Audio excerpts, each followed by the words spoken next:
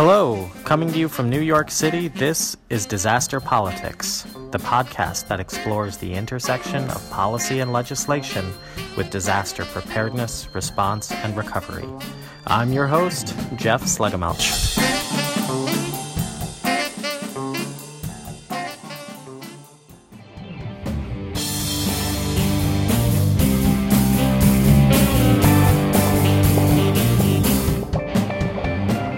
All right, thanks for joining us for this very special edition of Disaster Politics Podcast. Folks may remember a ways back on episode 5 of the podcast when we interviewed Anthony Lowenstein. It was on our Going Global episode, and Anthony's a freelance journalist and author of a book called Disaster Capitalism and was working on a film of the same name. Well, the film finally came out. Turns out that the film's director, Thor Neuritter, I hope I said his name right, is based at the Columbia Journalism School. The center that I work at, the National Center for Disaster Preparedness at the Earth Institute, is also based at Columbia University. So we got together and we thought maybe we'd join forces on this U.S. premiere, and in fact, the first premiere north of the equator of the film. So we held a screening at the journalism school, and then afterwards we had a panel discussion with experts from across the field of disasters, some with more domestic experience, some more international experience. And we decided to, use the film as a platform for talking about these issues of disaster capitalism. What are the causes? What are some ways to work around it? And what does the future hold for the way that philanthropies and corporations and governments look to fund disaster response and disaster recovery? So we'll go into it, and you'll hear everybody on the panel introduced, except the first person you'll hear talking is the panel moderator, Jonathan Surrey, from my center, Columbia University's National Center for Disaster Preparedness, where he's a project director for field operations and communications. And Thor, who is briefly introduced, actually had introduced himself at the very beginning prior to the screening of the film, which preceded the panel discussion. Now, if you haven't seen the movie, don't worry about it. You should see it the first chance that you get. Check out the website disastercapitalismfilm.com. Gives an overview of where some screenings are that may be near you. There's a trailer for the film, and I think if you watch that, you'll get a strong sense of what the film is about and what are the themes that we're talking about on this panel. So I think you'll be able to follow along with the podcast here today. But also, if you're interested in hosting a screening or learning more about the film and the process of developing it and the people behind it, also check out that website, disastercapitalismfilm.com, to learn more about that, to find a screening near you, and request a screening if you think that that's something that's of interest in your area. As always, thanks for coming to the podcast, and let's check out the panel, and we'll see you on the other side.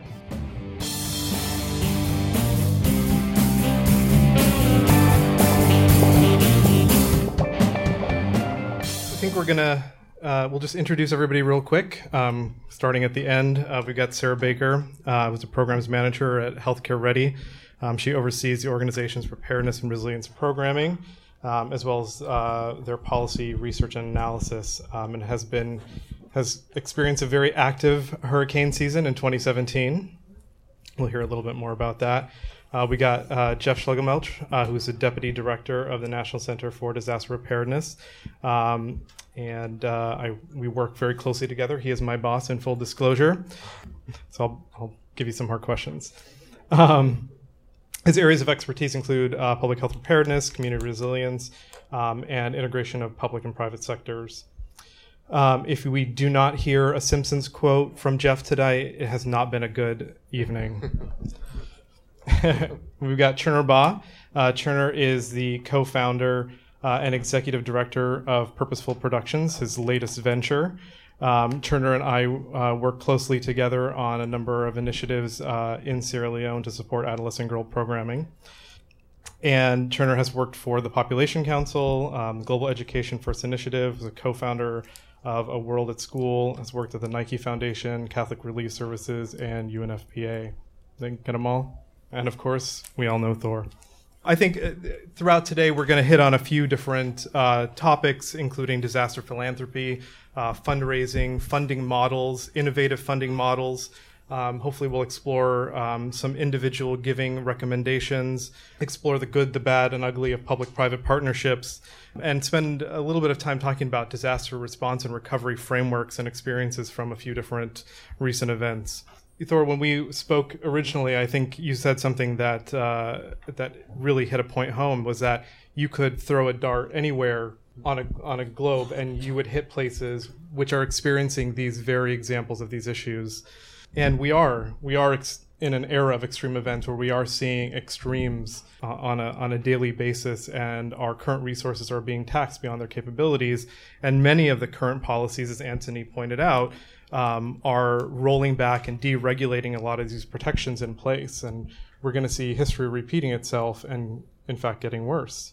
Yeah, no doubt.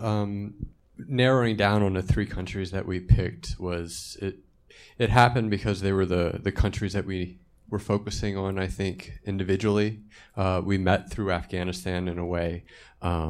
He was coming to the United States before going to Haiti right after we had met. So we're like, let's go to Haiti together. Like, that makes sense. The earthquake was just a few years prior. And then I didn't know anything about Bougainville. And that just, when we started talking about it, it seemed like those three countries worked together. But you could swap out Afghanistan for the Democratic Republic of Congo. You could look at war-torn countries that were caused by mining, in other parts of the globe. And, when it comes to natural disasters, I mean, we could have gone to New Orleans instead of Haiti. With looking at with Katrina, and I mean that's where Naomi Klein and the whole phrase of disaster capitalism comes from. It comes from her and her work of looking at post-Katrina New Orleans for anyone who doesn't know. So yeah, we could have threw a dart. I mean, if it would have landed in England or Sweden, maybe that we would have had less of a case of finding something there that's big and impactful. But in a lot of these countries around the world that are either developing or are suffering from some sort of disaster, it seems the money gets lost somehow in the mix, whether it's because of security, like in Afghanistan, like people can't, that work for the United States government or for the UN, like they can't leave their compounds. So how can you actually help people if you can't talk to people?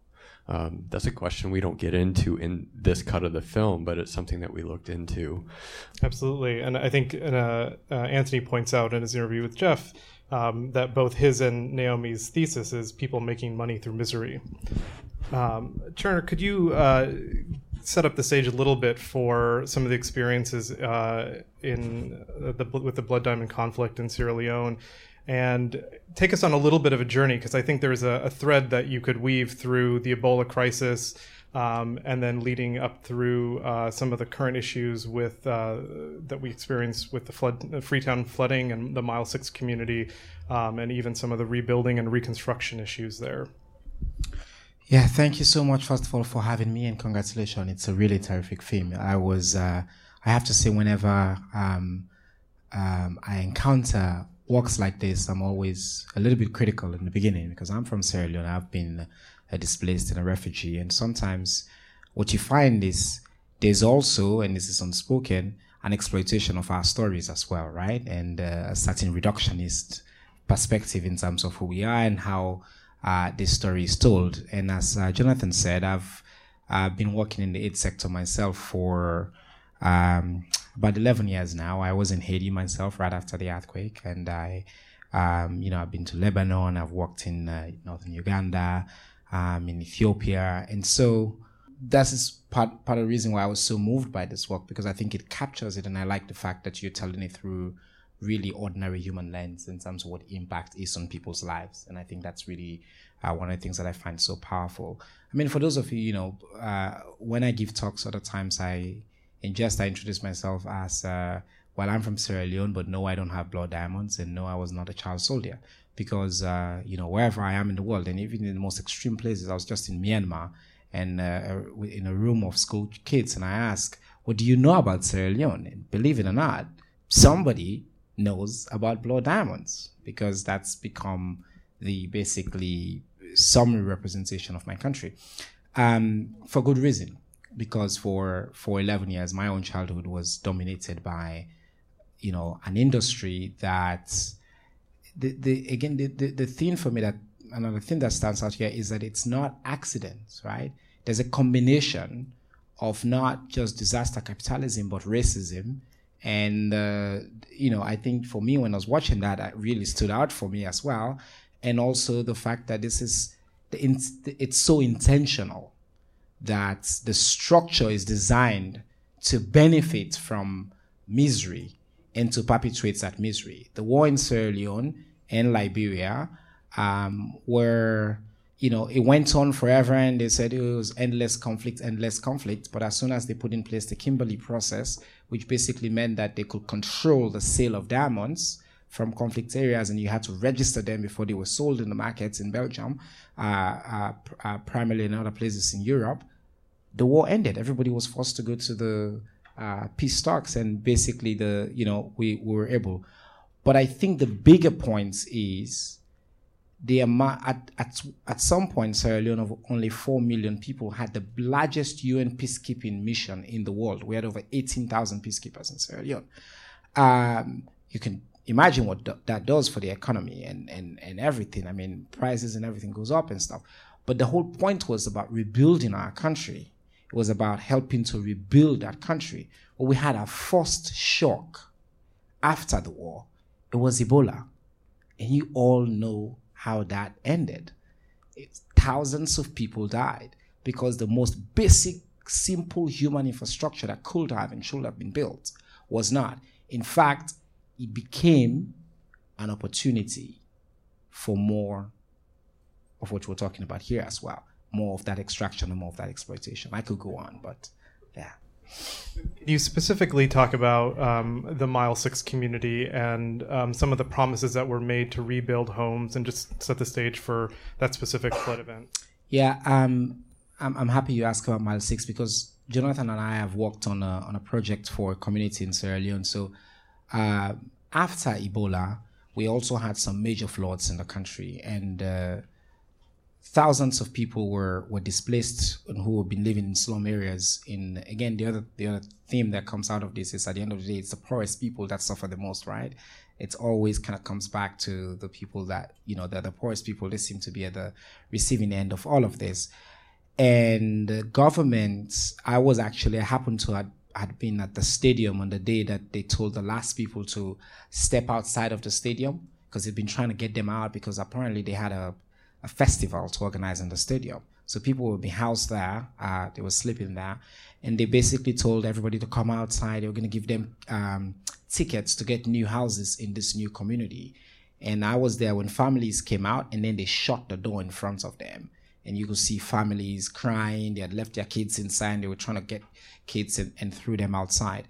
But the promise was they were going to take everybody to a new community. And this new community was just 6 miles outside of the city, but it was this really bland piece of land that is not close to anything. Like, nothing is there. They had no schools, but they had made these big promises, and they went and built 2 houses that were supposed to be the model houses for what this community was going to look like. And then they built a lot of shacks, and they threw thousands of families into these shacks, overlooking these 2 big houses that they had built that were the model, but that nobody was in.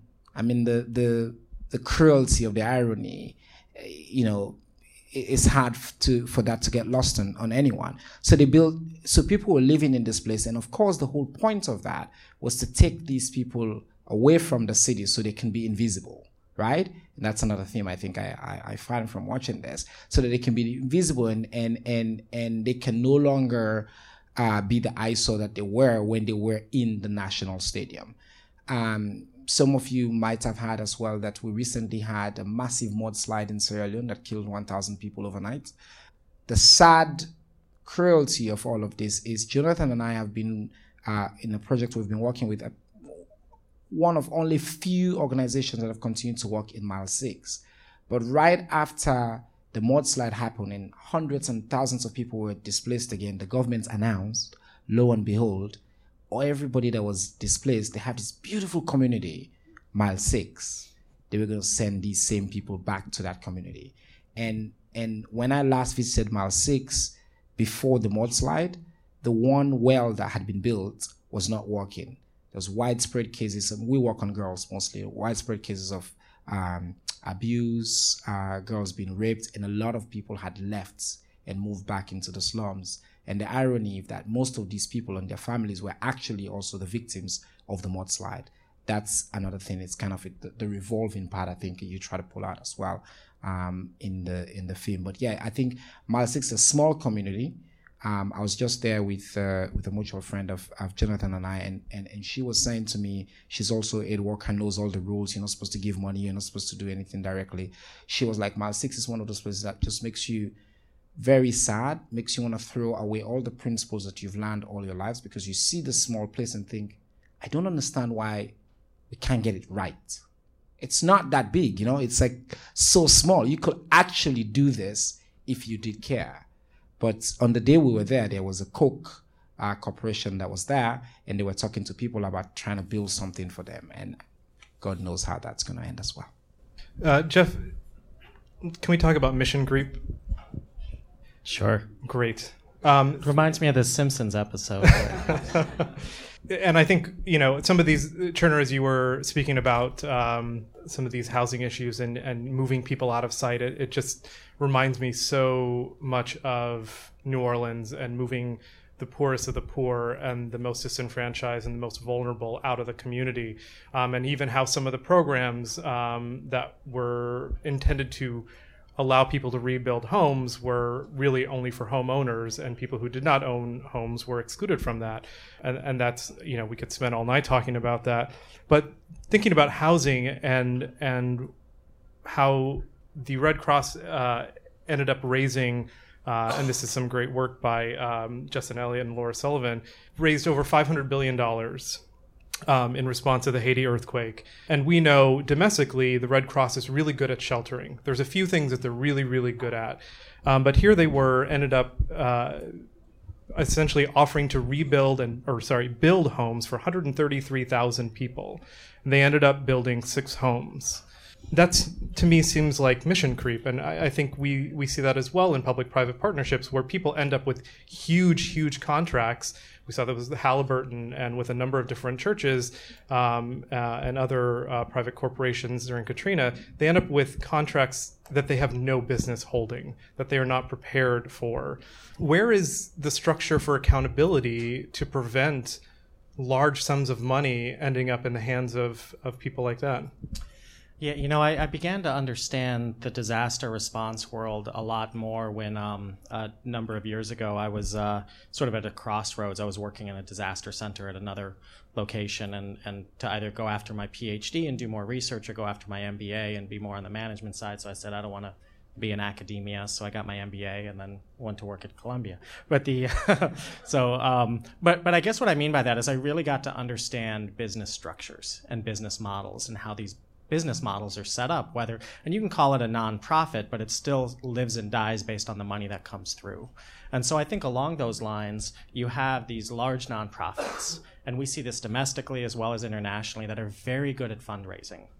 And what happens is they've gotten to a point where they're of a size where they've reached sort of critical capacity, where they've now they're so big, they have a lot of pressure to bring money in to sort of keep that structure going forward. And you start to see the pressure for fundraising start to overtake the focus on the mission. And I think that's where you see, one, why are they even bidding on these contracts? Because there's money to be made. And again, they're not paying it out to shareholders. They're funding an organization that's maybe gotten too large to sustain itself. And so they start taking on areas of the mission that they're not qualified for. They start looking at where are other ways where they can help, all with the best of intentions, but all with sort of perpetuating an organization that is maybe too large for itself. And you'll see this in disasters where they get a sudden influx of money and then they grow in size and then the money goes away and then they say, what do we do? Do we shrink or do we keep sort of bringing in money? So I think you see a lot of mission creep with that. I also think you see a lot of, organizations sort of decide that they know what's best for an organization because they've seen it all. And so they, whether they're in country, whether they're in Texas and Hurricane Harvey, or in Puerto Rico and the recovery there, where, they can sort of sit in a conference room and with their collective experience decide what the locals really need without ever actually involving them in that process. And the funding model makes it unnecessary for them to engage in that process. So I think one of the key things is that, I'm not trying to say that these aid organizations are inherently evil. I mean, I think it's the opposite. I think they have incredibly good intentions that are very poorly executed because it's being funded under a business model that does not hold them accountable for that. You've done good work in the past, so why not give you a bunch of money to do good work in the future? You're really good at sheltering people. Housing is kind of the same thing, right? Well, no, it's incredibly different. And so you sort of see that from the hard way. But I think it comes down to a point, which I'm sure we'll talk more about, is that, if you're not engaging the local communities, and it's not revolutionary. Engage people on the ground in the discussion about what you're going to do with them. Nobody does it. Nobody puts that into their funding model because when they're bidding on a project, they're looking for the funding to keep their organization alive so that they can keep doing good work. And it creates a self-perpetuating cycle of funding the organization to do good work on behalf of people who aren't in the room. And so I guess in terms of countering that, it's really incumbent upon the donors, upon the people giving the money to insist on this, because without that, these organizations can't do the work that they're doing. So that just reminded me. So in Haiti, we have Timothy Schwartz, who's the white guy. He's we called him Kurtz for a while in a very enduring way because he really embraced. He went down as an anthropologist, but he really embraced. He's Haitian, in a way. But he had done a lot of contracting work with the U.S. State Department. And U.S. aid, and he told the story which didn't make it in the cut, but it goes along like they're in a room and there's 50 people there having a meeting, and 45 of them are from the United States and Caucasian, and there's 5 Haitians in the room, and they're all pushed back against the wall, and we're not given a chance to speak one time. And I think that's probably the biggest aha moment that he had, because he has when I was introduced to him by another journalist who was like, you have to talk to this guy, Tim Schwartz. Like, there's no sacred cow that he will not slaughter. So, I just, when you're talking about giving people a voice and bringing them to the table, I just wanted to share that. Like, he had a lot of powerful stuff to say. I loved his quote, actually, about how the U.S. State Department is designed to perpetuate U.S. business interests. And I think that's really important, is that actually the for-profit sector is much more transparent in their motivations. It's much clearer. They have shareholders that they answer to, and they exist to create shareholder value. There's no bullshit there. Now, how they promote that and market it and sell it and operate in foreign countries, it varies based on the organization. But there's no, it's very clear, and I liked how he sort of demystified that, look, the State Department is there to look out for the United States, and U.S. aid is a means to an end for U.S. interests. And I think that that's the other thing, is everybody walks into a disaster scenario with a set of interests, with an agenda of what they're looking to achieve. And it's important to understand that, and to understand, now that being said, the private sector and the aid industry can bring things to scale that the nonprofit sector can't do. There's a place for it, but it has to be leveraged appropriately and not as a sort of broad sweeping solution, because ultimately there are going to be areas where their agenda comes into conflict with the local agenda. So it's up to donors to make better choices to help influence funding, and where and who gets the money. But what about in these big contracting mechanisms at the federal level, and beyond the federal level even? That seems like a little bit of a very complicated situation where people are first in line because of the system and the way it's been set up. Yeah, so that's, contracting vehicles and even donation vehicles. So after a disaster, and again, I think the Red Cross is an incredibly important organization that does really good work, but also has a lot of issues and a lot of, particularly at sort of the corporate office level. And why is it that they always get the most donations? Because they have that number on all the telethons. They're ramped up and ready to go to blast out their fundraising model. Similarly, with federal contract vehicles, I did a lot of work with this in my prior position. It takes a lot of work and effort and money to get on one of these contract vehicles. And then when the federal government needs to push money out quickly, you saw the gentleman from the Inspector General's office for Afghanistan talking about this. It's all about getting the money out there. Everybody wants to see the money in the field and spent very quickly. And so if you have one of these contract vehicles, it doesn't need to go out to bid. It doesn't need to go out to normal procurement rules, but it can be fast-tracked to these organizations that are already geared up for it. So again, you have this system that sort of perpetuates large organizations with very robust and sophisticated either sales or fundraising, depending on which side of the profit line they've identified for tax purposes, that facilitates bringing in the funding very quickly to do that. And maybe a little later I can talk about some of our work in Texas, where we went down there after the fact and actually identified a group that didn't even have a 501c3 status, but had opened up, was locally running, was sheltering a lot of people who had nowhere else to go, providing services that no one else had, and actually were a much better vehicle for meeting the needs of the people in the community. And so we worked with them to actually get them a 501c3 status and sort of get some seed funding in there to help them get going, because they were actually serving the needs of the community when there were elements of other charities that were invited to leave by the local government because they were there and nobody really knew what they were doing. Sarah, can you help me with a problem? Thinking about Puerto Rico, and I've been reading up on this a little bit, and the pharmaceutical interests for U.S. corporations in Puerto Rico. It's a $15 billion industry. A quarter of all pharmaceutical drugs, and this is a quote from Nicolette, that's my boss. Yeah, a quarter of all pharmaceutical drugs are exported from the U.S. or made in Puerto Rico. It's a huge industry. And there was concern, and there was a shortage of IV bags and other drugs, and a concern that there would be greater shortages. But looking back, in 2006, a lot of the tax incentives were actually removed in Puerto Rico, and a lot of big pharma companies started pulling out and leaving. And my question is around community recovery. And if you have now no tax incentive, you have disrupted infrastructure, what interest does big pharma have in helping a community recover? And do they care if their community recovers with over 20,000 skilled workers that work in these factories? Yeah, no, absolutely. So Healthcare Ready, we're a nonprofit that helps facilitate coordination between the public and private sectors during disasters. And we were talking about Katrina earlier. Our organization was actually founded as a result of Katrina. The coordination between specifically the pharmaceutical supply chain and the public sector was not kind of where it needed to be. And so a working group formed that became a coalition, that became a 501c, that became us, a nonprofit. And 11 years later, there's still work to be done in coordinating between the public and private sector.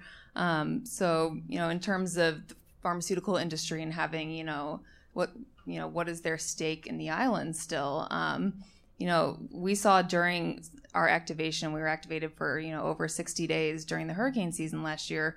Their first concern is their workers and their families, and making sure that they had what they needed, not just to get back to work, but that they had, literally what they needed to be comfortable in their homes, or to have electricity, to have food, to have water.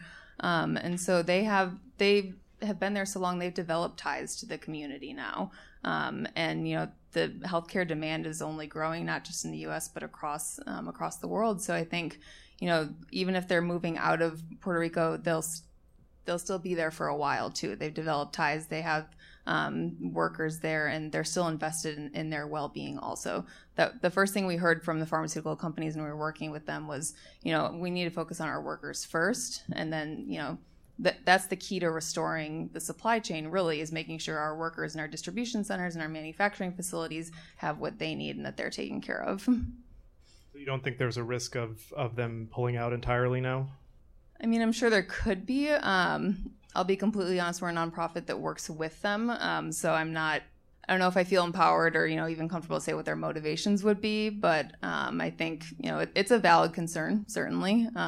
Watching the clips on Haiti, I thought resonated particularly strongly because we don't want to see history repeat itself in a way in Puerto Rico. Not that there's the same situations, but there's certainly similarities and ties there between, appropriately and proactively engaging the community in recovery efforts, and knowing what they need and why they need it, and what they don't want and what they don't need either. Right. Turner, I'll direct this at you, but open it up to everybody, and feel free to jump in as you feel free. There's a lot of really well-intentioned individuals and well-meaning individuals who get into the aid industry and on the response, recovery, development side, many of whom are probably in this room or have made their way through a Columbia school. But where organizationally, institutionally, does this system break down, and these monetary incentives and political incentives start overtaking that kind of altruistic interest in doing good and contributing to society? That's the easiest question, right? Well, look, I mean, I think that's, I will say at the beginning is that the structure doesn't, the entire system doesn't think about the recipients of this aid, first of all, as human beings. I think it's the dehumanization of people. I think that's where it starts. And I think it comes back to the point you were making about it should be common sense. If you're going to design for the people in mile 6, you want to engage the people in mile 6. You want to be able to have a conversation. But when emergencies happen, even the best intentioned folks just tend to, to think about, and that's why, for example, girls will always be the last kind of group that are considered. That's where reproductive health is kind of an afterthought. That's why when you talk about education, and part of my work has been on advocating for education, people think, how dare you talk about education? People are dying. We just want to give them food and water, right? Because people reduce victims of disaster to their most desperate needs. Their humanity is reduced to their most desperate needs. So if I sit down and think back at what I will see as the denominator there in terms of what leads to all of this breakdown is that. And then, of course, there are a number of structural issues. One of them is that we're very reactive. So you look at a country like Sierra Leone, I sit here and I can tell you now that next year there's going to be a disaster of some sort.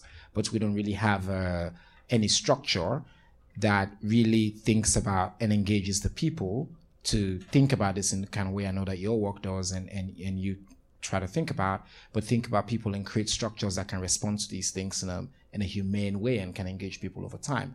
So what happens is that, like Ebola, you could see that it was coming. It started in Guinea, and you could see that this is going to come. But from our governments to the international community, everybody just sit there and wait. And then by the time they want to actually respond, the situation is so huge, then they have to turn to Red Cross. Then they have to turn to the big players because they just have to get the money out now and show that they're doing something.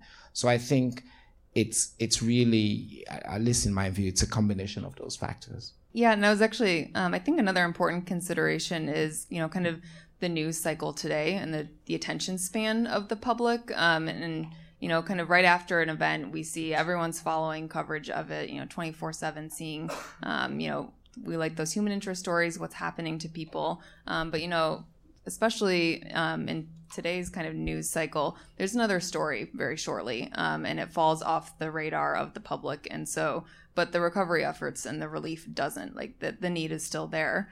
So I think, in today's news cycle, it can fall off quickly, which it allows in a sense for, that breakdown to happen behind closed doors. And, there's not always an attention to, take a closer look until we have documentaries like this that try and call more attention to it.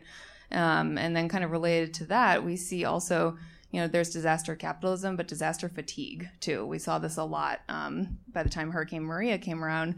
There was disaster fatigue and donor fatigue too. People, didn't have anything left to give, or they were kind of exhausted by disasters. And, so I think that kind of donor fatigue is something that could compound disaster capitalism as we see it too, and thinking of ways to mitigate against that, I think, will be important. And I'll add too, I think we kind of oversimplify the actors in the situation as well too. We sort of look at sort of one group of actors as if they were one coherent, rational actor. When in fact it's actually many different actors with competing interests. Everywhere from, we do a lot of preparedness work with the healthcare system in the United States. When we draw a nice oval on the flow chart that says healthcare system here, it makes sense. But the reality is that these are independent, competing private sector corporations that are competing with each other across a whole continuum of care. And I think when we look at the response to disasters as well, too, we sort of look at the aid community when it's really a number of independent actors that are all engaging in the situation. When we look at that, too, I think back to nobody owns the big picture. even though we look at the big picture and we criticize the big picture, everybody owns part of it. Nobody owns all of it. And so it's very easy to say, each person in the video saying, well, here's what we have control over, but the problem's over here, something that I don't have control over. And that's a pattern that you see continue on. And I'm thinking back to on the podcast and the interview with Anthony, he brought up a saying that's, I find, much truth in when I'm trying to understand what's going on in the situation. And he says that a lot of these organizations, they're designed to manage the crisis, not to resolve the crisis. Let's shelter people. Let's not get them out of shelters. And again, even in the video here, and again, not a bad intentioned person, but from the UN saying, well, how long will people stay here? Well, that's up to the individual, and that's up to the government. They're just here to provide shelter.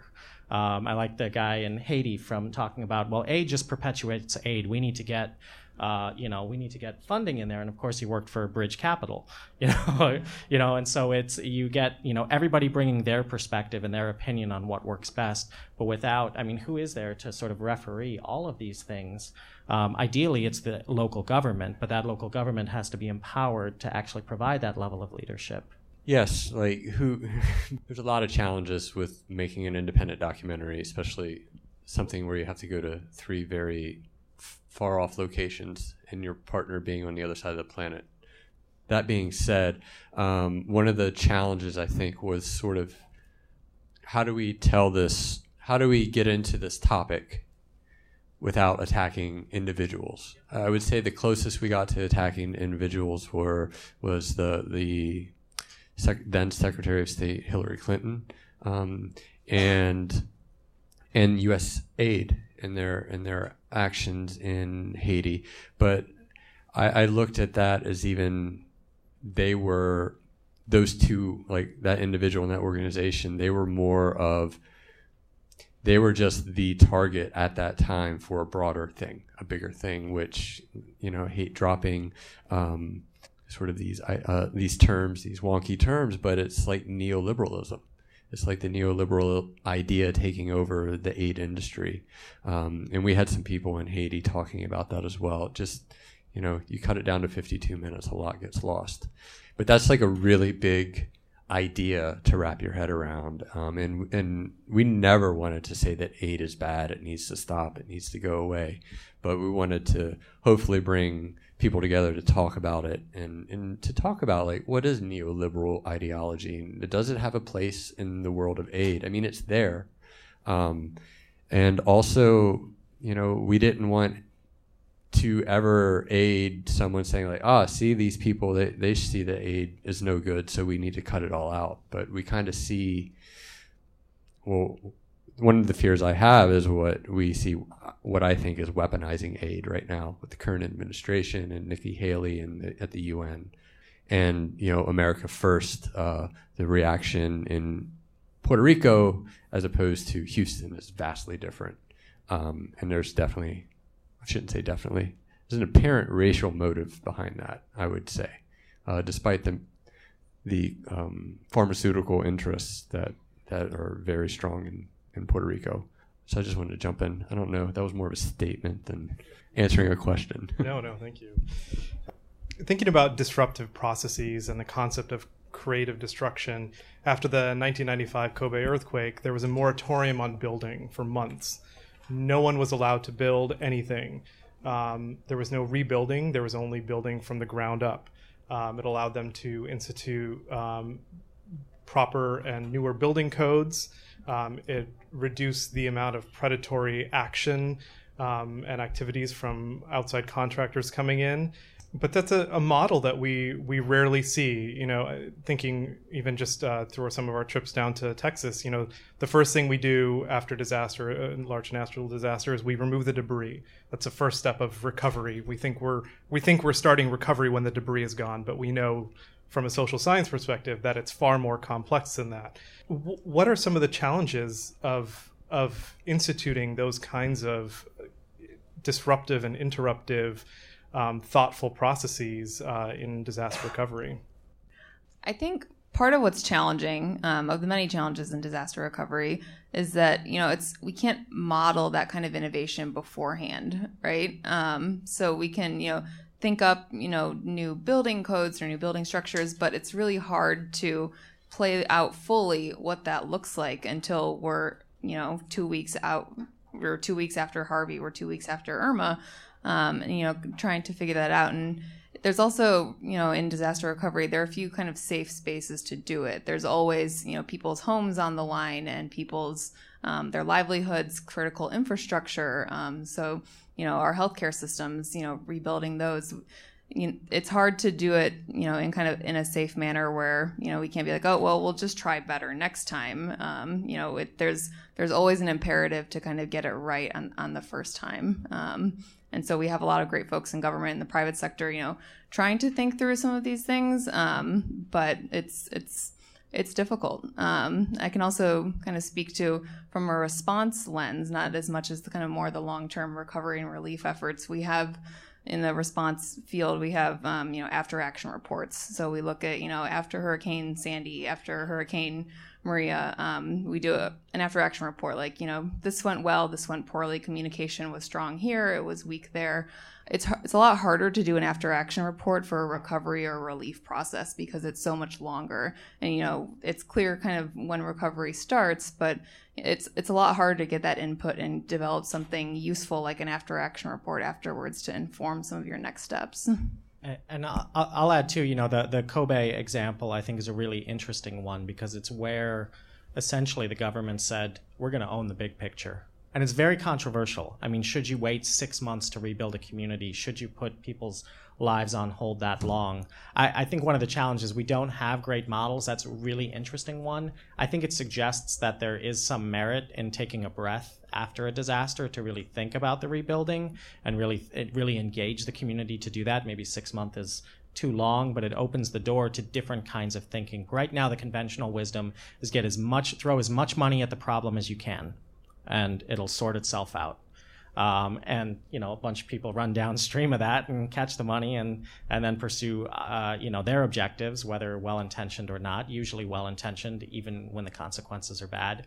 But I think really sort of building models around this, looking at different recovery. But again, you need a government structure that is able to competently manage that in the aftermath of a disaster, of which there are very, very few that are able to do that. And I think some of the humanitarian practices that were discussed in the film as well, too, that, if a country is sort of built on a quasi-colonial client state of a larger nation, they're simply not going to have that capacity. And that these aid dollars end up becoming creating a dependence on aid in order to sort of prop up these governments and in order to stay in power. And so it creates this incentive structure to perpetuate this for the leadership of the nation, so they don't really have the capacity, even if they did have the will, to institute that level of oversight over the recovery.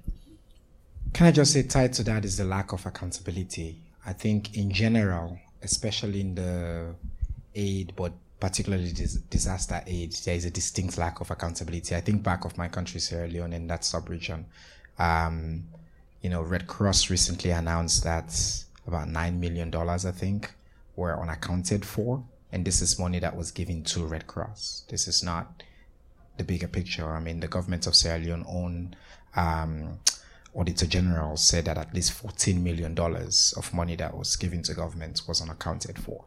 Now, who owes Red Cross to accounts? Nobody. I mean, the people that suffered because of this, I mean, most of these people are dead, but those of us that survived don't have the capacity and the agency, because at the end of the day, the relationship is not one of equality. It's not one of where we have a relationship or partnership. It's one of where we have no agency and no power, and they're just dumping things at us. It's like in the middle of the Ebola, Jonathan and you and I worked together, and I was trying to mobilize support here to go back to Sierra Leone and figuring stuff out.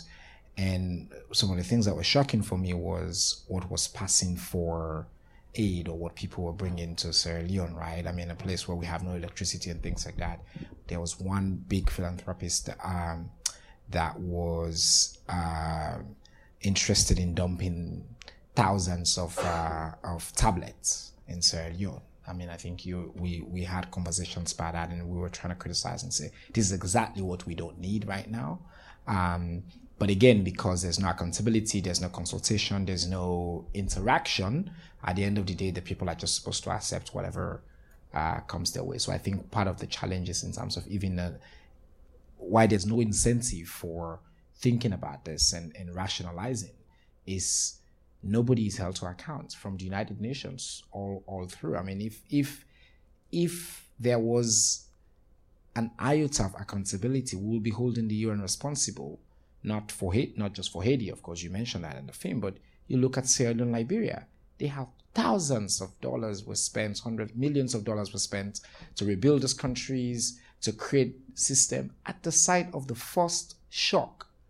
People, you all know Ebola is not that, it's a big deal, but it's not that big a deal if you have a basic health infrastructure, right? Nigeria, it got to Lagos, didn't kill a single Nigerian in Lagos because they had a system that they went through. We basically had zero infrastructure after millions of dollars were spent to rebuild those countries. And nobody's held to account and nobody's asking questions, but we're just waiting for the next thing to come as well. So I think that's one of the big problems.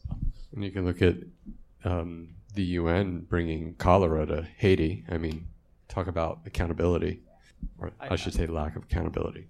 And I'll just add quickly, one of the things that our center does is we've worked with some large sort of private donors to the Hurricane Harvey recovery, to the Puerto Rico recovery from Hurricane Maria.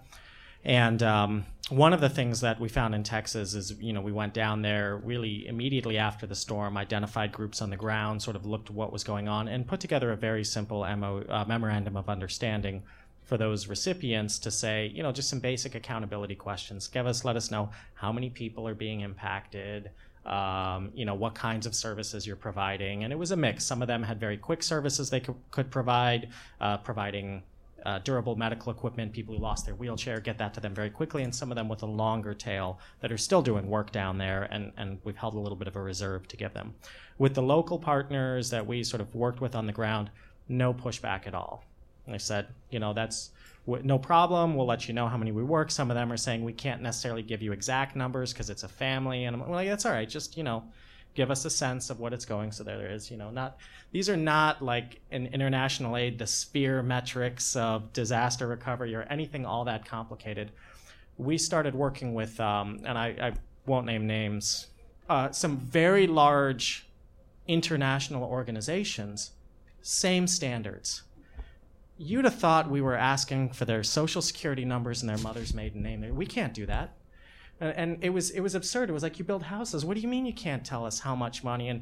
And we can't tell you where we spent it or how many people we spent it on. And it was just boggles my mind, the resistance to just the absolute most basic sort of accountability to it. And finally, it came down to, if you can't, then that's fine. We'll find somebody else who we could give. Oh, wait. We'll figure something out. And so I think that is also, they're so used to unrestricted donations. And I think that's where even the slightest bit of accountability, I think these are very valid questions to ask. How many people are you helping? Let's get a regular report on this. And it's not that administratively burdensome. So, and the ones who I would have expected to have the most infrastructure for doing that were the most resistant to doing that. And I'm sure that there are a variety of reasons that they've convinced themselves are legitimate, as it's costly and it has the best impact if we spread it and commingle with other. But it's all, in reality, it's really just sort of a fairy tale that we tell ourselves to justify sort of the way that we like doing business and again, with the best of intentions. But some of the largest famines and largely were justified with the best of intentions. So I think we have to be careful that good intentions themselves are not enough to have the positive outcome that's desired. Right. Let's open it up for Q&A. If you want to just head up to the microphone, ask a clear, concise question. So on the notion of accountability, so I'm assuming that a lot of people, when they see this, Thor, to your point, they're going to be like, well, maybe I just don't give any money ever because this scares me, right? So what, as people who give money, whether it's to the Red Cross or as taxpayers, right, who vote in politicians who then do things with our money, what do we as customers who want to see, positive change in the world, like what can we do to, follow our dollars in the sense of finding out whether or not we're giving to the right organizations, or to your point, they're accountable in a way that we can get some kind of transparency around, what we think they should be doing. Give it to me. Yeah. And me. No. I would say I think part of it is, so there are organizations that kind of track and rate nonprofits. So Charity Navigator, GuideStar, a few others will give charities and nonprofits ratings on how effectively they're using money. But I think also an important point to remember is a lot of these nonprofits, there's so much pressure to see that the money given to them is going to direct services, like for patients or for people, survivors directly impacted. That's why we see, your $1 a day will feed, a child for 3 years. Those kinds of statistics. Because people want to see, like you were saying, where your money's going. So I think, in part of the broader conversation for bigger donors, it's important to highlight that, nonprofits need operating funds too to have the infrastructure to do some of that accountability and track those measures and have performance measures. But then, we kind of start to see the circle come around again. And people say, well, why do you need so much money to do operating costs and overhead? Why isn't more going towards the direct services? So I think having, really honest conversations and, charities and nonprofits being very transparent about where their money is going. And nonprofits do actually have to post their financial statements. They're publicly available on the IRS website. So you can do kind of your own due diligence and see how nonprofits are spending a lot of their money. Sorry, I was gonna say your question was in jest, but your answer to that question was in jest. But I will say, give me the money actually, and it's not in jest, because I do run I just started a nonprofit last year called Purposeful Productions, and we invest in local organizations in the global South who are interested in changing the game for girls. We have a very distinct power theory and all that, but that's actually not the answer. I think so last year when the mudslide happened, Jonathan and I had a long conversation about what to put out, a call to put out, and we ended up, for some reason, I ended up deciding I did not want to be part of putting out a call.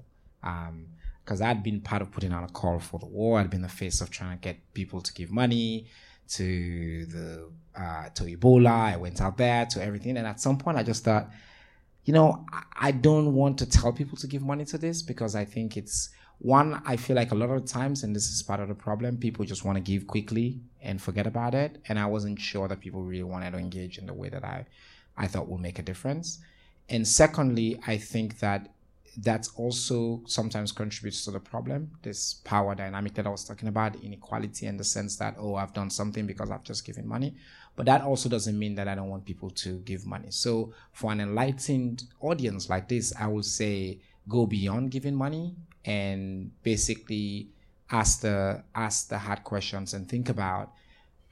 My suggestion would be also boycotting the behemoth NGOs, the easy ones.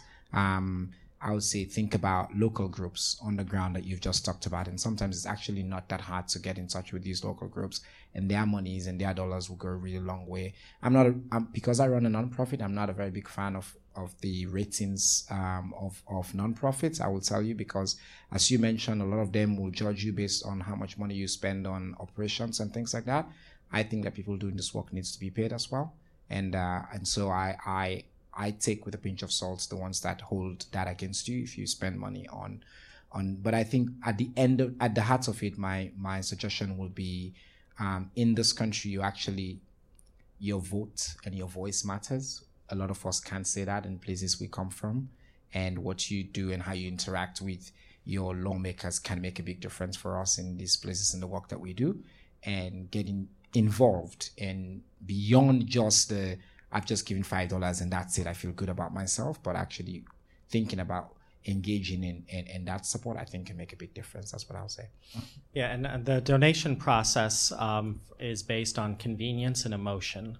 And so if you find yourself getting into it because it's convenient, because that donate button keeps popping up every web page you go onto on the site, or that text number always comes up, and when you're looking at the reports, and if it's a lot of pictures and stories and not a lot of data, I think it's important to look closer at that. And again, I think to all the points here is it's not necessarily a bad thing to give unrestricted money to an organization so they can pay their operating costs. That gives them the flexibility to respond. I don't have a problem if you give money to the Red Cross or one of these organizations. Just don't do it because it's easy and because they had a picture that pulled at your heartstrings. You know, look closer at that. I'd rather you give less money, more informed, than give more money, sort of scatter approach, because all it does is sort of reinforce that. The other piece on the taxpayer side, and you mentioned as well too, so there was a great article, I think it was called Myopic Voter Behavior and Natural Hazards Policy or something like that, and it was a group of political scientists did some research into most elected officials, if they invest in preparedness policy as part of their agenda, they will see the benefit within their election cycle. But the relationship between voter behavior and preparedness funding is zero.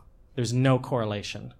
Now, voter behavior and relief funding, if a disaster strikes, is so strong that according to this analysis, every $27,000 in relief spending buys you one additional vote.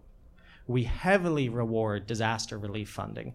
And so I think the other piece too is that we should be angry at how much we're spending in disaster relief. We should spend it because we need to recover and we need to rebuild. But we should be angry about how much we're spending and how many lives have been disrupted, because these dollars really represent people who have been left behind, people who are rebuilding while others are moving on with their lives.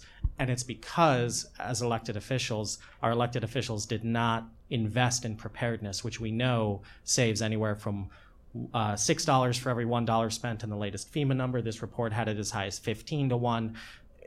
Pick whatever number you want. It saves a lot of money. And by saving money, that's just a proxy for human impact and human suffering that is really immeasurable. And just to add to these great remarks, just to take it one step beyond, your normal everyday citizen and giving money and voting is like, there are journalists here. There are young journalists. There are budding journalists here. Follow the money, like SIGAR, the Special Inspector General for Afghanistan Reconstruction. It's so much data, and it's there. And there are lots of inspector generals out there that are looking into all of these areas. Not all of these areas, but these departments and like where is money being spent. That is available to every citizen, but as a journalist, like you can do something with it. And I think a really great example is looking at ProPublica, and they are relentless in covering the Red Cross. So if you haven't read any of that reporting, it's pretty thorough. And Politico just released an investigative report today looking at the comparison between Hurricane Harvey in Texas and Puerto Rico, both following the money as well as the political rhetoric going on from the White House at the time. And I think, again, it's just a good example of some investigative journalism that's following the money and lining it up with the political rhetoric. Right. And just to follow up, I think one of the key pieces of advice I could give is if you want to donate, wait. There's going to be a lot of corporations, a lot of big donors that are going to give lots of money to the relief organizations.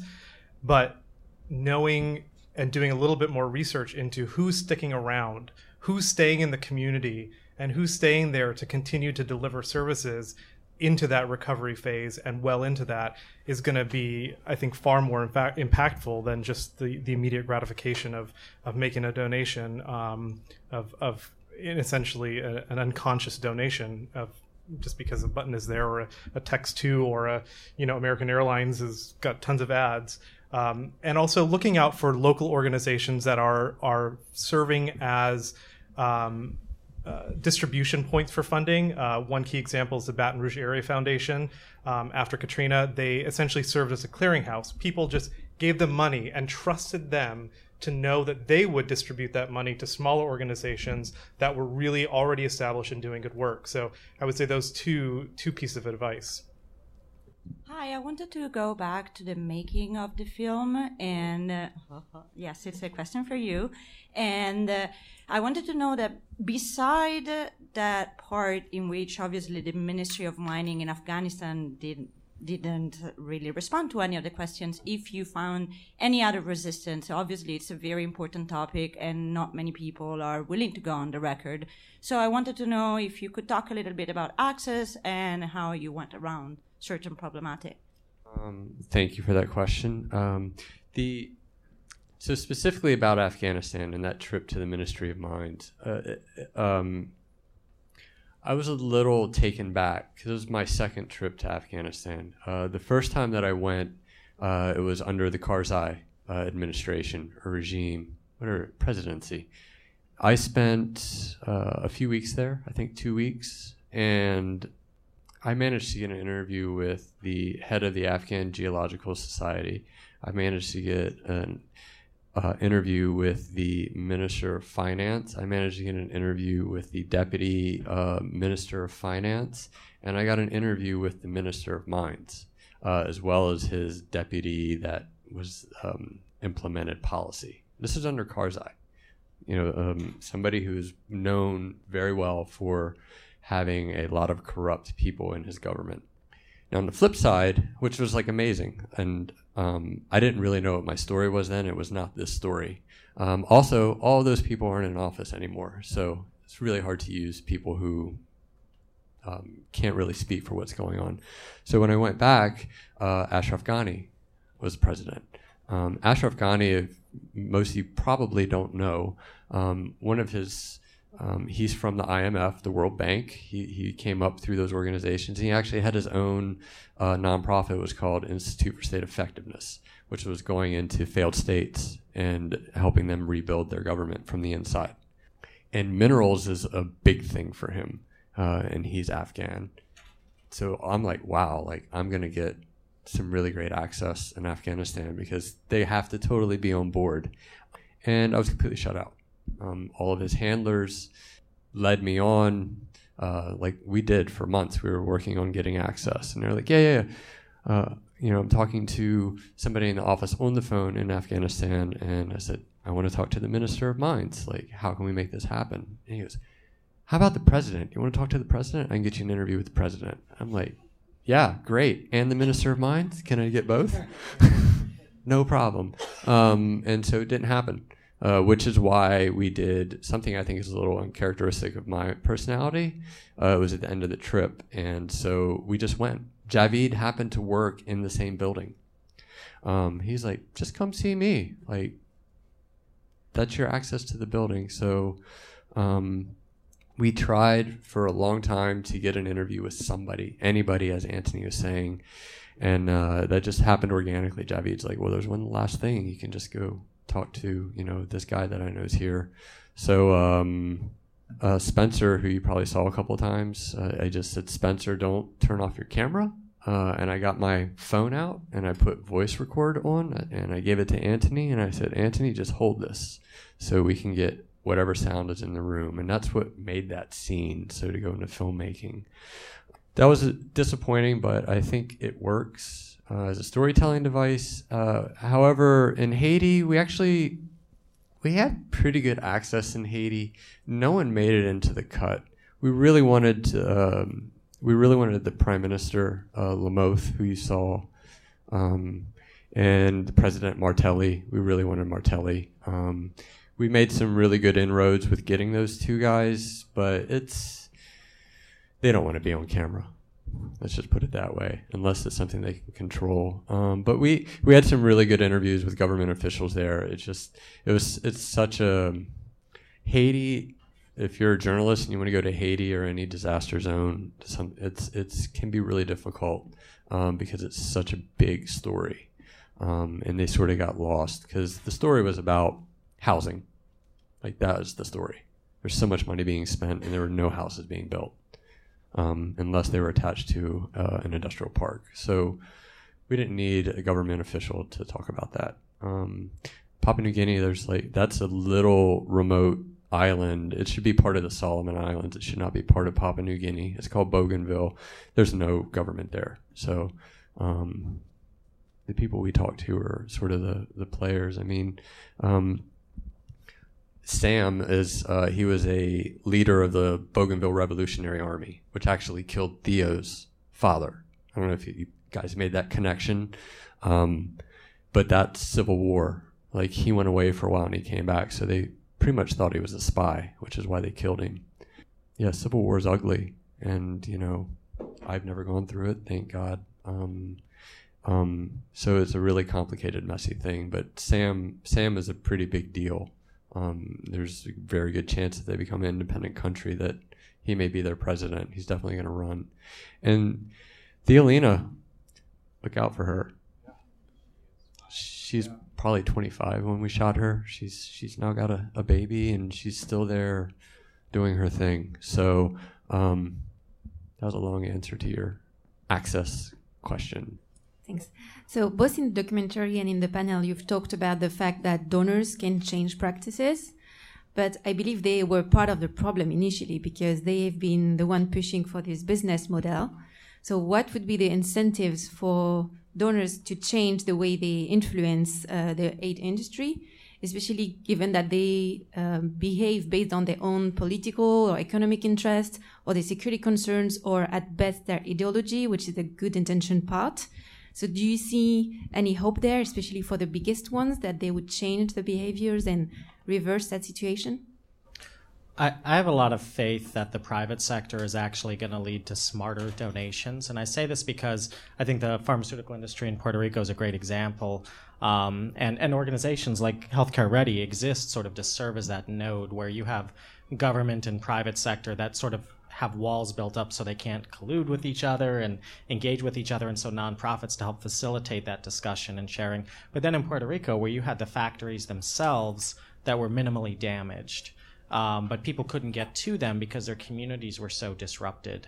Full disclosure, our center actually has a grant that I'm principal investigator on from a pharmaceutical company focused on building community resilience before disasters strike. We're seeing, just yesterday we were on the phone with a bank looking at disasters in terms of the kinds of loans that it makes to municipalities. Are they taking into consideration things like disasters? So I think the smarter and more three-dimensional we get at looking at the problem, the better approach we're going to have to doing this. Again, I think one of the challenges is that donations, especially large-scale donations, are based on convenience and based on emotion. And as long as they're based on such sort of superficial standards, it's just going to go into whoever has the structures to gobble it up the quickest.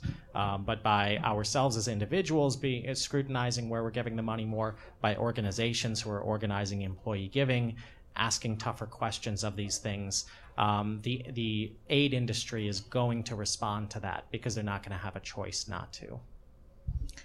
I don't share Jeff's optimism about the private sector, for sure, certainly. I think actually the last point you made, Jeff, about people organizing and being more involved and demanding more at the grassroots level, I think that's what's going to bring about the change. And also even in the countries where the aid is coming from, in this case, if you're talking about transatlantic aid or North-South aid, I think there's much greater awareness now, and people are going to be much more involved in how their resources have been spent. They're going to demand a more greater accountability, and that's going to translate in even the way the private sector investments work.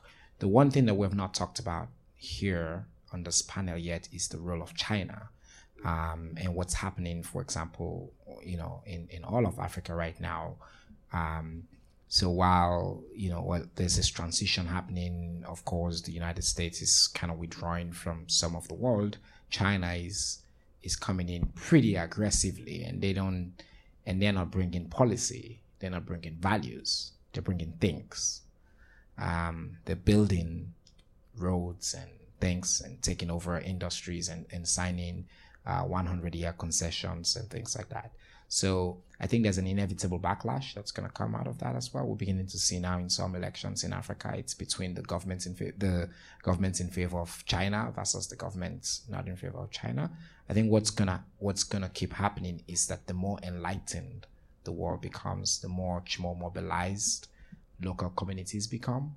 My group, for example, in Sierra Leone, what we're investing in is building local movements. It's connecting people so that they can understand that this is not a favor. This is what is, and to begin to say, you know what, no thank you, organizing against mining companies coming in and people being willing to be thrown in jail and resisting. I think we saw some of that as well. I think that's what's going to lead to, I think the change.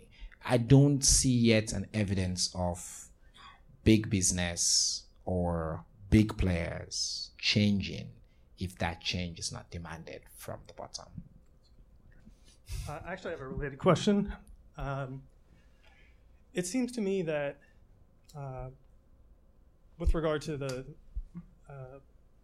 accountability issue and the donor problem and their involvement, if you think about the public or a nonprofit publicly traded company, their ultimate responsibility is the shareholder.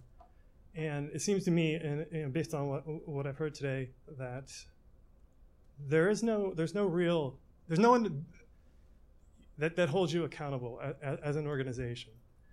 And it also seems that in a nonprofit aid situation, the shareholder should be the relationship between the donor and the people who need help, right? And so I wonder if there are any organizational models in the nonprofit sector that do sort of connect the donor, whether through technology solutions or any other means, where the donor can interact and become part of the process earlier on, rather than waiting to see what these organizations that are on this path-dependent way of approach. I'm not sure if that makes sense. Yeah. In terms of a governance structure, I'll hit on the first part, is that nonprofits theoretically are supposed to have a board of trustees, and the role of the board of trustees, again, in theory, is supposed to be to represent community interests. And so the 501c3 tax status that they have, the board of trustees is supposed to make sure that this not-for-profit is supporting the community-driven mission and sort of giving back. And that's kind of a domestic model, but you can extrapolate that internationally. That's not how nonprofit boards are built. Nonprofit boards are built for people to bring in donations to fuel into the organization. And so I think that that's one of the things to really look at is what is the makeup of the board? What is the makeup of the executive officers? And if you have too many and you can get a very quick picture on if this is driven towards fundraising versus accountability. There are some models where they'll bring in advisory boards with folks from in-country and things like that. But the other piece that I would say is that if you don't see diversity on the board and the executive officers of the nonprofit, it means that it's not in the DNA of the organization to be diverse and to bring in different perspectives, that it's an echo chamber of ideas. And so, again, it's optimized around fundraising rather than the interests of the community. Yeah, I'll just echo Jeff's point. Absolutely. Board of directors, board of trustees play a very important role. But I think also there's ways for donors to, connect with, whether it's a public-private partnership or another organization on the ground to kind of help fund and direct where their money is going. I think we touched on some of these earlier, but having some kind of intermediary that can sit back and say, okay, well, hold on, we'll see, there's a need emerging, so we can connect, we can route your money there because you've highlighted you want your money to go to XYZ cause. I can give an example from our work in the hurricane season. So we connect between the public and the private sector, and so we were working with chain pharmacies. Chain pharmacies said that we have these mobile pharmacies that we can deploy to areas of greatest need, but we want to make sure that they're going to the areas of greatest need.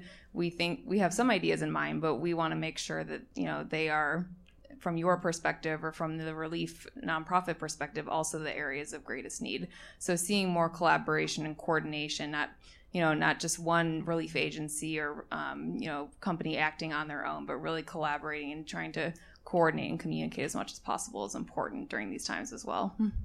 I just say quickly that at the heart of your question is the power imbalance.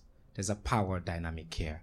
So even if there's an intent on the part of the donor, and a lot of donors are good intentioned, right? I think your points, which I really like, we say this a lot when we talk about girls programs, good intention is not enough. I think it's a really good point to think about here. So but think about the biggest foundations, right? They've got billions to shell out, and they've got 5, 10, 20, 30 program managers. If they had the interest, they don't have the time. If they have the time, they don't have the interest or the capacity. So there's a lot of issues here, and even when they do, and there are a lot of progressive foundations now, big foundations, who are constantly thinking about how they can make themselves more accountable, how they can create a relationship, and we're lucky to work with one of them and that's why they fund us, because we exist in the community and we're working with local partners, so we're creating these relationships and they come in. But I think at the end of the day, the real challenge with the point you make, which is a great one, is how do you navigate that power relationship and create not just tokenistic interest, because that's very easy to create, to say, we're going to make sure you come and see this program, but create a relationship of real accountability, mutual accountability. And I don't really see a model yet, to be honest, if I'm going to be honest with you, of how that works really well. I'd say one last thing that, please stand up. One of the largest donors is the United States government. And it's just built into their system that basically if you are working as a foreign diplomat or if you're working for USAID, you don't spend longer than 2 years in one location. Then you're rotated out. So it's just an inherent problem in our Same U.S. thing government. in the UN, by the way. In the UN. Yeah, so it's built in, like they do not, the system is built in a way to where if I am a well-intentioned person and I go to Haiti, I go to Panama, I go to Bolivia, it doesn't matter. Once I get to know the country, what's going on the ground, who the players are, what's really needed, and how it really needs to be applied, I'm gone. I'm now in Colombia or I'm now in Sri Lanka, and I start the whole process again. So I don't know how that's fixed. I don't know how that's fixed from the private industry. I don't know how it's picked from nonprofits. But that's a pretty big flaw that I think is, to get to your heart of your question, is an impediment for that. Good evening. My name is Jael. I'm from the Social Work School at Columbia. Thank you for sharing time and space with us tonight. Just really quickly, I think one of the, reoccurring threads here was, and this was stated in the film, is that the promise is in local people. So there's this reoccurring theme that those most impacted should be involved in decision making, and they should be having a major role in developing the narrative that's told about them, right? So as a social worker or a clinician, and trying to approach the work through like a social justice based lens or a community organizing based lens, and as someone who might work with people who have been impacted by natural disasters, I guess my question is, what are some creative ways to engage people in those immediate moments following the disaster, right? So we're talking about people who might be displaced, they might be separated from families. So how can we, in those immediate moments, encourage them and engage them in their advocacy and realizing their agency? And how can we concretely think of creative ways to get them involved in that level of decision making? Well, the good news is that with technology, it's really democratizing the communication around these things. I mean, we saw it in the recent hurricanes as well, too, where there were blind spots in the 911 system, so people took to social media. So there we saw, even here in New York after Sandy, the Occupy Sandy movement, sort of built on the principles of the Occupy Wall Street. So I think there are a lot of organizing principles for communities that can be harnessed through community advocacy. But even pre-event, one of the most innovative models that I've seen, which is based on some of the research of Daniel Aldrich, who does a lot of work on social capital and is being implemented in San Francisco, is actually to try to build community cohesion pre-event. train people in community activism pre-event. It's led by a friend of mine, Daniel Holmesy, who actually comes from a political activism background. And they have this program where the city will actually sponsor a block party if it has a civic component to it. And the idea being that you get to meet a cop at a barbecue, not a traffic stop. You get to meet your neighbors. Some of Daniel Aldrich's work really brings it down to he can predict your level of social cohesion based on whether you have a garage or not. And things like that, on how close we come together as communities. But I think to a lot of the points that Turner's been making, as well as to your question, is that, if we want to truly build community resilience, we have to invest in communities. This is where I think it's very difficult to rely on large-scale national actors, because what happens is that we have these large theoretical frameworks, these definitions of resilience, and then we start to come down to the local level where there's all these people and all these jurisdictions that we need to activate, and it gets really, really hard. So what do? There's this updraft where we go back up and say, well, let's maybe redefine it. Maybe if we define it differently, if we define preparedness differently, it was breaking down silos, and then it was whole community, and now it's resilience. I don't know what tomorrow's buzzword is, but it's all the same damn thing that needs to be done, is getting into communities and getting funding into communities to do that. And I think, to Turner's point, the more that we can activate communities to do this, and on the private sector to bring it to scale, the more that communities see that an investment in the communities where they work is an investment in their own resilience, the more options we have. I think government aid programs are always going to be driven by national security agendas. And so I don't mind that. I think we need to train people how to exploit that when the interests align and turn it away when they don't. But I think that's something that's just not going to change. Taxpayer dollars are always going to be America first. We just have an administration that's calling it that right now.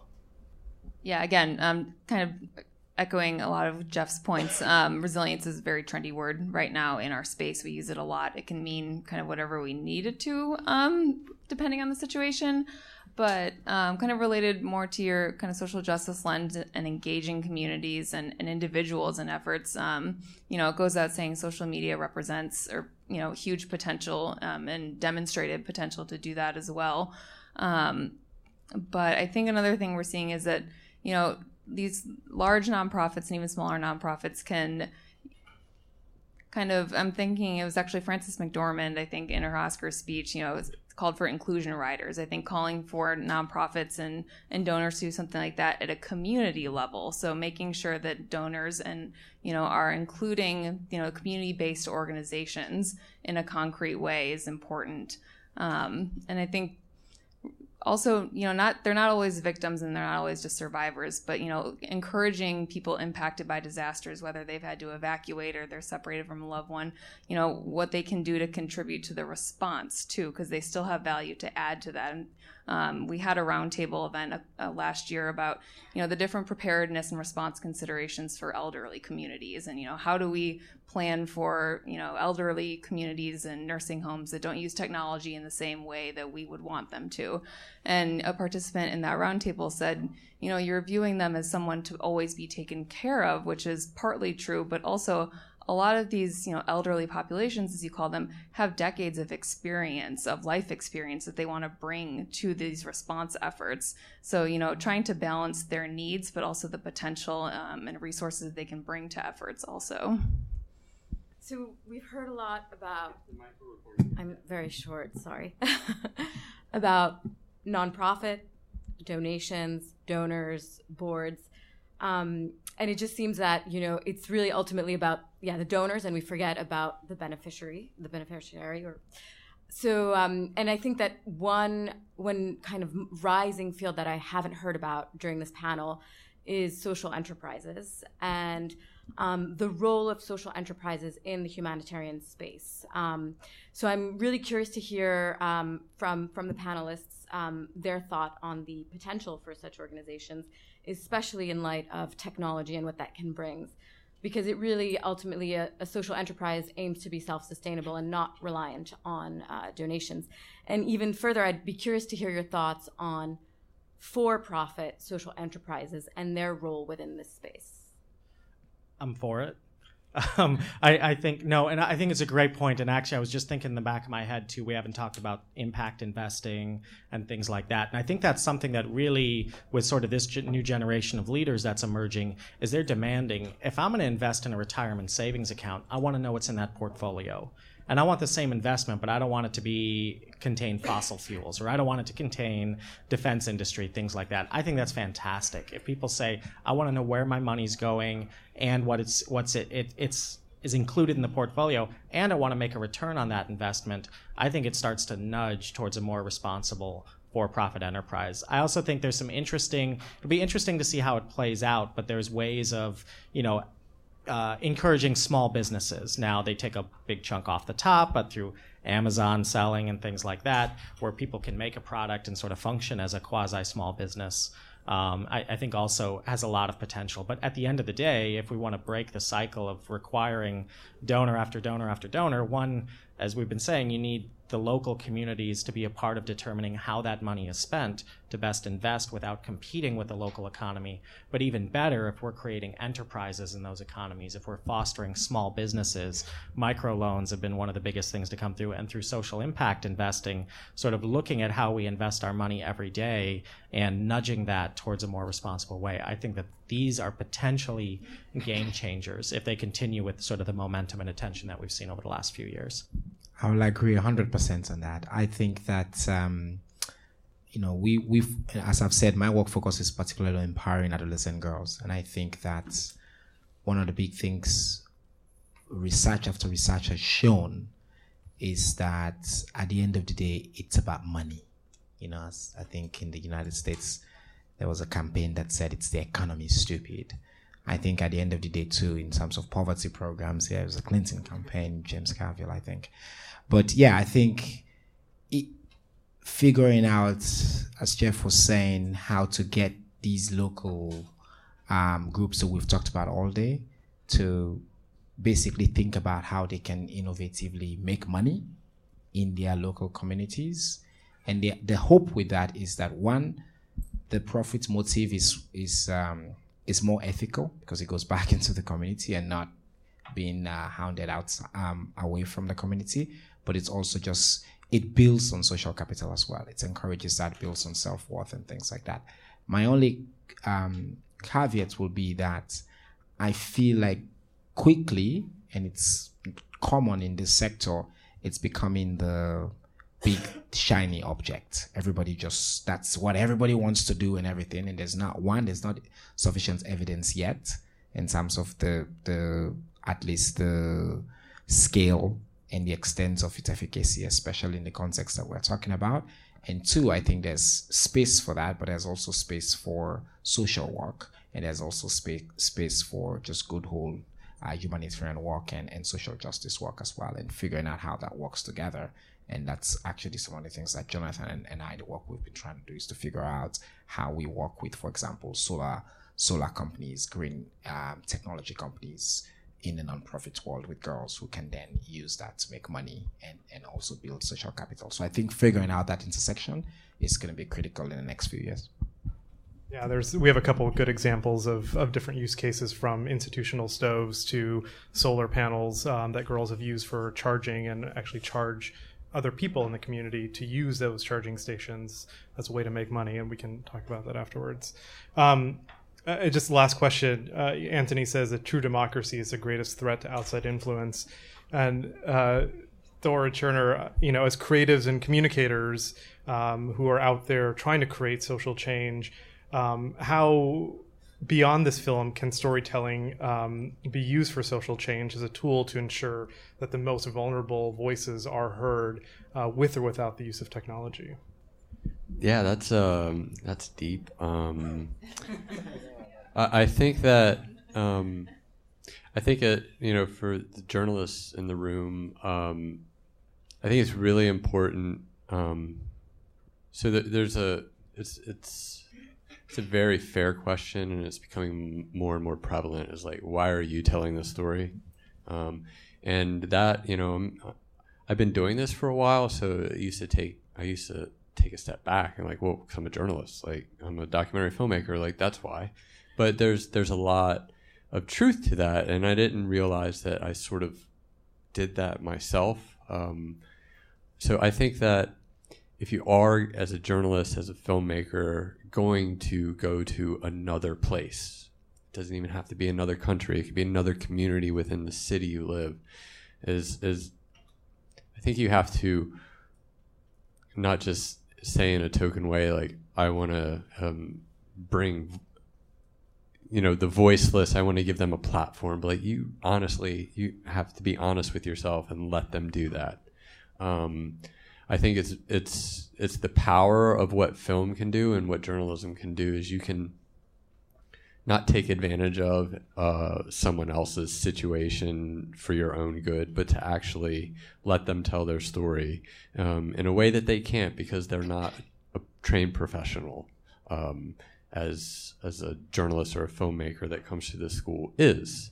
And I think trying to get out of the way of that story as much as you can. That's what I tried to do in this film. And Anthony, there's a heavy presence of him, but he's what we try and do through Anthony's character is unpack this incredibly complicated story, so that we can set up people that live in these countries, so that we can set them up to where their voice the truest level of what they're saying can come through that we're able to do, because it's not oral history, it still has to be a story.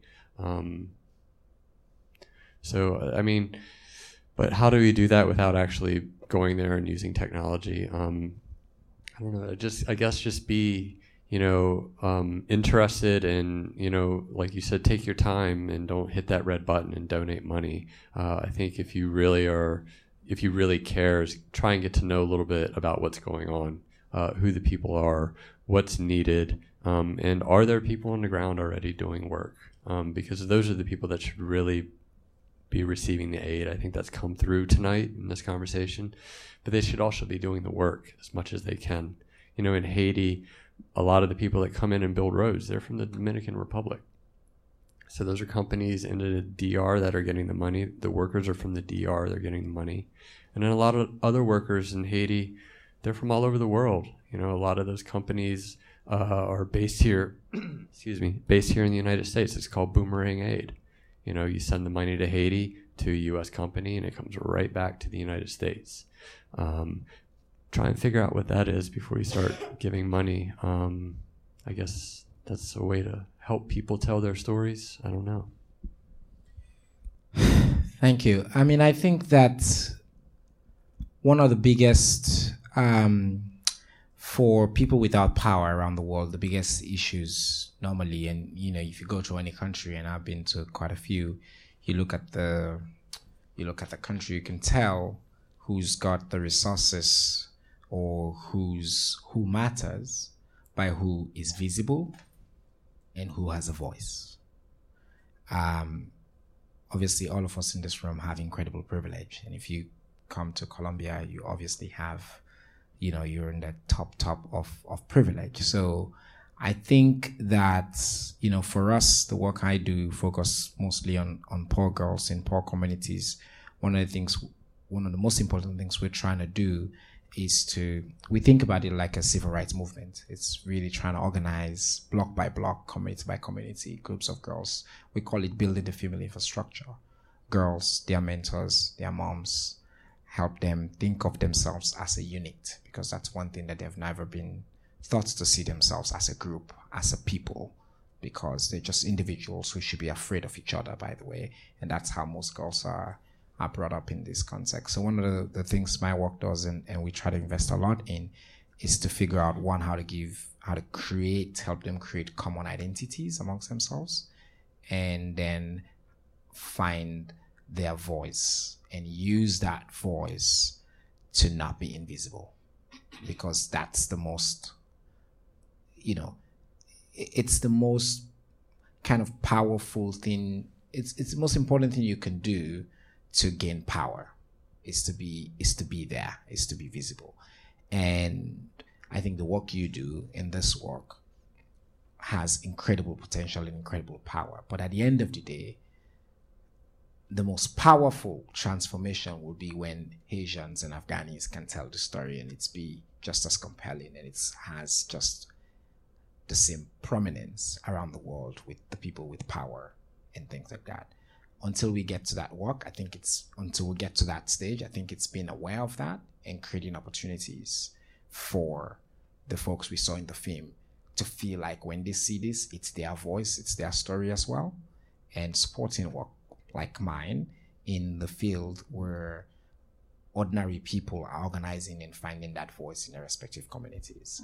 Because the one thing I'll add to all that is, and I know we've talked a lot about technology, but I come from a country where 90% of the people don't have access to the internet. So I know that obviously there's a massive change that's happening around the world and people are getting connected and all that, but there's still a good number of people in the world who are not as connected as we think. So thinking about it, not just in terms of, I like to say to people in the nonprofit world, if the way you measure the success of your girls program is whether your Twitter hashtag has trended, then I think we have a problem, because now we've just come to the world where it's just about, you see, we trended, so that's success, right? But it's really thinking about real people in real places and what real changes are happening and how you're giving them that voice and that visibility and them feeling more empowered to be able to tell their own story. I think that's the most important transformation that can happen. Thank you. Thanks. Sarah, Jeff, any last words? Sarah? Yeah, no, I mean, it's been an honor to be on this panel with the diversity here and hearing these perspectives. I think really just kind of drive home the complexity of this issue, which of course the documentary does extremely well. And, because it's complex from a natural disaster standpoint, from a war-torn country standpoint. And, like we've been talking a lot about tonight is, incorporating local perspectives and local voices, but remembering and continuing to do this through documentaries and other mechanisms and venues that they're multidimensional voices. It's not just, the impacts that a family or that a person suffered as a result of this natural disaster, this event, but the cascading impacts from that and how they'll continue to be affected, but also, what they can contribute to the response and just knowing, or to the relief rather, and just knowing that there's so many interdependencies. It's important to tease all of those out also. Thank you, first of all, to all of you, who, especially those of you who have hung in till the bitter end. You guys are hardcore, all right? Yes. Now that the other folks have been whittled away, let's talk. No, thank you guys for being here, and also thank you to Thor and Anthony and everyone involved with the film, of course, for making the film and really shining a light on this issue, and allowing us and to all of the panelists for allowing us to have this conversation. And again, just to sort of echo, I think what everyone said, I think nobody ever gets fired for saying no in a large bureaucracy. No one ever gets fired for doing things the way that they've always been done. But I think if there's a takeaway is that if you're looking to bring aid to scale and it doesn't involve the people in the communities, it's probably not going to happen. If you're looking on how to give and the giving is based on emotion and convenience, it's probably not going to do what you want it to do. And, if we're sort of falling back on old definitions of this sector is bad, this sector is good, without digging deeper and without asking tougher questions, then we're probably doing it wrong. To echo what Cherner said, I mean, if you're in this room tonight, regardless of sort of the path to get here, there's some degree of privilege and leadership that you have within you in this to advocate for these groups. And so I think because we have the capacity to dig deeper and to help create a platform to raise the voice of those who don't have that opportunity, that it's incumbent upon us all to find ways to do that. If we're going to see real change, it's going to be because people of privilege lend their voice and lend their platform to those who don't have access to it. Thank you all for coming out. It was a blast. I'm pleasantly surprised with how many people have stuck around until 9. We had wonderful people in Afghanistan, in Haiti, and Papua New Guinea that contributed in ways that made this film happen. There are really great journalists there. I know a lot of people like to say, oh, I had a fixer there. It's like, well, I bet your fixer was much more than that. And ours were our field producers. They knew the story. They worked with us. They were partners. We went back and worked with them. We went 2 times to each country. And they brought so much to the story that I obviously couldn't have done alone, or Anthony couldn't have done alone. So there are really great journalists all around the world, and they need to be recognized. So if you're working on something and you're working with somebody in country, make sure you give them their due credit and their due respect. And it's, my partners in Australia, they were amazing too. Anthony brought so much to this. He never wanted to be on camera. And he's in, a third of the film probably. And I don't know if you even noticed, like in Haiti, when we first started shooting, it didn't shoot him. I was smart enough to mic him though. I don't know if anybody noticed it, but our first trip there, the first guy, he actually takes a drink of whiskey, so that's what that was, if you were wondering. That's because I didn't shoot Anthony. He wasn't going to be in the film. Anyways, he was such a great person to make this film with, and to be willing to be a character and be on camera. I thought it was very brave. But thank you all very much for coming out.